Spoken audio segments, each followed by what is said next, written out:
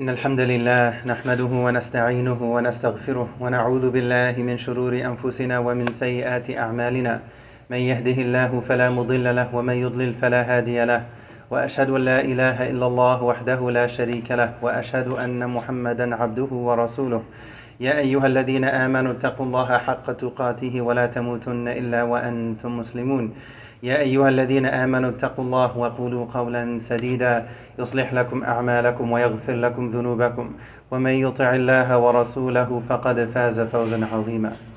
أما بعد, as we know, the day of Ashura just passed, whether it was yesterday, whether it was Wednesday, aside from the specific nuances of one calendar or another, depending on how someone got to that conclusion, whether the 10th of Muharram was Wednesday or Thursday, aside from that detail, what we want to do is to reflect on the significance of that day and to internalize that significance as best we can, because at the end of the day, we need both the username and the password if we hope to come closer to entering into Jannah. It's not enough to have one without the other. If you're trying to log into your email or one account or another, and you have the username and the username is perfectly fine, but then if the password's incorrect, even if it's off by one letter, one number, if it's capitalized or not, every detail matters. So we're reminded over and over in the Quran the importance of الَّذِينَ آمَنُوا وَعَمِلُوا الصَّالِحَاتِ, those who believe and they do good deeds. We need both of them together. So what we want to try to do is to take lessons from these different historical events and to internalize them so we can become better people and become better Muslims thereby. And we ask Allah to help all of us in our journeys of trying to come closer to Him little by little as best we can. Ameen Rabbil Alameen. When we look at the significance of the day of Ashura, we're reminded of two different things in connection with Allah Azza wa Jal. The first thing that we're primarily reminded of is the Jalali side of Allah Azza wa Jal, the power of Allah, the majesty of Allah. Allah is Al-Qawi Al-Aziz. Allah is the most powerful, the most strong, so on and so forth. That day primarily reminds us of that side of Allah. It's a clear day that symbolizes justice prevailing over injustice, right prevailing over wrong, Moses prevailing over Pharaoh. And if you look at the Quran, the most commonly mentioned prophet by name alayhi salam is Prophet Musa, and that's no coincidence. It's Prophet Musa alayhi salam. And which dynamic of good versus evil is the most commonly repeated instance in the Quran? Musa against Fir'aun. So what we want to do is we don't just want to read through the Quran and gloss over these things and glance over them. We want to pause at different moments in time and to reflect on what can I take away from this ayah that I'm reading. When I come across the ayah, إِنَّ اللَّهَ يَأْمُرُ بِالْعَدْلِ وَالْإِحْسَانِ وَإِيتَاءِ ذِي الْقُرْبَى, how can I take fruit from that tree and taste it and internalize it and gain nourishment from it? How am I doing in my life in terms of the concept of justice, within the home especially? How am I doing in terms of the concept of ihsan, of spiritual excellence, of trying to go above and beyond as best I can for the sake of Allah, to do things like I see Allah? When the Prophet was asked, alayhi salam, in Hadith Jibreel, of what is ihsan, and he responded, أَن تَعْبُدَ اللَّهَ كَأَنَّكَ تَرَاهُ فَإِن لَمْ تَكُنْ تَرَاهُ فَإِنَّهُ يَرَاكَ. Look at the first part of that, to worship Allah as if you see Him, and if you can't do that, know that He sees you, essentially. But the first part is a statement primarily of hope and love, to do things for Allah as if you see Him. And ibadah here is not just regarding prayer. Sometimes we think, okay, ihsan, to pray as if you see Allah. It's not limited to prayer. As important as ritual prayer is, it's far more spiritual than that. It's regarding prayer, but also how we live our lives. وَمَا خَلَقْتُ الْجِنَّ وَالْإِنسَ إِلَّا لِيَعْبُدُونَ. If we understand the ayah properly, then we start to look at different pockets of time during the day and the night as opportunities for ibadah. A person, they need to sleep anyways, but with the right intention, it becomes ibadah. You're resting your body so you can get up for Fajr. You're resting your body at night so you can serve Allah during the day. All of a sudden, that thing you have to do anyways has another layer of meaning. So when we come across different ayahs in the Quran, different stories from the life of the Prophet ﷺ, different historical incidents like Prophet Musa ﷺ and Fir'aun, we want to reflect on them and to derive lessons from them. إِنَّ فِي ذَلِكَ لَعِبْرَةً لِأُولِي الْأَبْصَارِ.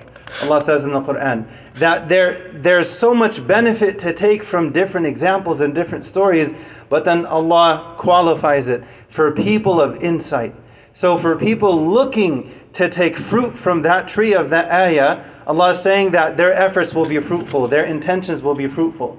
So if we come across the ayah that Allah commands justice, al-adl, and ihsan, and excellence, ideally in whatever it is that we do, وَإِيتَاءِ ذِي الْقُرْبَى, and to give to our closest relatives. How are we living the ayah? Just as an example. So when we come across different ayahs in the Quran regarding Prophet Musa alayhi salam, we want to reflect and to ask ourselves, how are we doing in terms of mirroring the concepts that we're reading in front of us, that we're listening to with the ears that God blessed us with in the first place? Are we taking light from it? Are we benefiting from it? Or is it something routine? Right? We ask Allah to make us people of insight, and we want to try our best to benefit from these different stories and these different examples as best we can. Ameen Rabbil Alameen. When you look at the day of Ashura, first we're reminded of the Jalali side of Allah, the majesty of Allah, the power of Allah Azza wa Jal. Prophet Musa alayhi salam, he had to strike the water with his staff, and Allah is the one who caused the water to part. But look at the symbolism. Prophet Musa alayhi salam, as high as his maqam is, he still had to do his part. As high as the rank of Sayyidah Maryam is, salamun alayha, she still had to shake the tree even a little bit. وَهُزِّي إِلَيْكِ بِجَذِعِ النَّخْلَةِ. But she still had to do her part. So in our lives, how can we internalize this concept? What can we do as best we can within our capacity regarding the different challenges that we have in our lives? We're reminded of the Jalali side of Allah on that day, the power and the majesty of Allah Azza wa Jal. Primarily, justice overcoming injustice, good overcoming evil. It wasn't just that Prophet Musa alayhi salam made it to the other side. He and his people made it to the other side.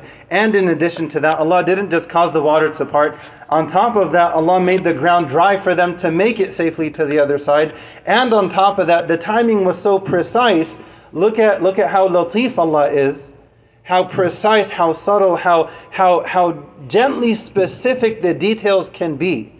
They made it perfectly in time to the other side, and then when they got there, then Fir'aun and his army, they were in the middle, and then Allah caused the water to come crashing down. So it's not like they were still clear on the other side, then the water came back together and the water was separating them. They were in the middle.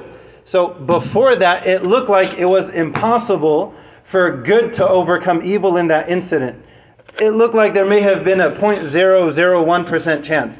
What is the likelihood? You have the water over here, you have Fir'aun and his army over here. This horrible symbol of oppression, him and his army. But then look at what ended up happening. Allah threaded the needle, they made it to the other side safely, and then on top of that, Fir'aun and his army, they were destroyed in front of them. This reminds us of the power of Allah Azza wa Jal. But there's another side that we're reminded of in connection with this day, and this is the Jamali side of Allah Azza wa Jal, the beautiful side of Allah Azza wa Jal. The Prophet taught us sallallahu alayhi wa sallam that whoever fasts this day, the day of Ashura, then their sins from the previous year are forgiven. Think of how beautiful that is. You're fasting one day, and then Allah forgives the mistakes. Allah pardons and overlooks the mistakes of that one person for fasting that one day for a couple hundred days prior to that. Look at how forgiving Allah is, how merciful Allah is, how generous Allah is. So we're reminded of both. Primarily the Jalali side, but then also secondarily the Jamali side, the forgiveness, the hope of if we do this thing that Allah loves, then hopefully there's so much more that we're going to get in return. It's far more than just fasting a few hours. If a person can be forgiven for their sins from an entire previous year, for capitalizing on that opportunity, look at Allah's generosity, look at Allah's mercy, Allah's forgiveness. We're reminded of both in connection with this day. In light of the second of these two, in connection with the Jamali side of Allah. So we have this balance of the beauty and the majesty. Dhul Jalali wal Ikram. There's the power and the authority, there's also the compassion, the mercy, the generosity, and there's no contradiction between the two. Option one with Allah Azza wa Jal is always mercy. Look at Surah Fatiha. We're reminded of mercy several times, and then Allah reminds us of His authority. And then Allah reminds us of the Jalali side. But what the surah starts with, Bismillahir Rahmanir Rahim, is rahmah, is mercy. That's always option one with Allah Azza wa Jal. And we know that there are so many different ayahs, different hadith Qudsi. When you really look at so many different things within the deen of Islam, a person is supposed to walk away feeling like they have much more hope in Allah than perhaps they did before. That they have far more love for Allah than perhaps they did before. And there is a presence of fear because there has to be, but that fear is also a type of respect that Allah has given us. For example, this amazing orchard. That's like 100 acres. You have more than enough. All you can eat. All that you want. But there is still the presence of this barbed wire fence. But even that serves a purpose. Even that boundary serves a purpose. Right? To keep out certain animals. So when there are boundaries, it's not something random, it's actually for our benefit and the preservation of our deeds. The preservation of that orchard. We hope for our deeds to be fruitful, but we don't know what the grade is on our assignment of this dunya until we get our assignments back on Yawm al-Qiyamah. Iqra kitabaka kafa bi nafsika al-yawma alayka hasiba. And we hope and we pray that we all end up in fruitful situations in the hereafter. Ameen Rabbil Alameen. And if we want to get there, Ashura, if we really internalize the statement that this day symbolizes, then it should make us people who value justice more than we did before. To reflect, how are we interacting with this concept of justice within ourselves, within our lives? How are we treating those around us at home? How is the husband treating the wife? How is the wife treating the husband? How are the parents treating the kids? And how are the kids treating the parents? How are the siblings treating each other? How are people treating each other within the home primarily? Because that's where so much time is spent. And then even outside of that, how are people treating others at work? How are people treating others at school, in the masjid, at the store, whatever it may be? We don't just want to come across, okay, the day of Ashura, Prophet Musa and Fir'aun, and we move on and nothing changes, but to really take a step back and think, how am I doing? And is there something that I need to specifically make tawbah for? Not just general tawbah where we make istighfar and we hope by fasting that day that our sins are forgiven, but there's another category of tawbah, specific tawbah. Is there a specific person I need to apologize to? Is there a specific sin that I need to ask Allah for forgiveness for? So there's the general, but there's also the specific. We want to be people of reflection and introspection. We ask Allah to make us people of justice. We ask Allah to make us people of ihsan. And we ask Allah to make us people who are generous with our immediate family members. Ameen Rabbil Alameen. أقول قولي هذا أستغفر الله لي ولكم فاستغفروه إنه هو الغفور الرحيم.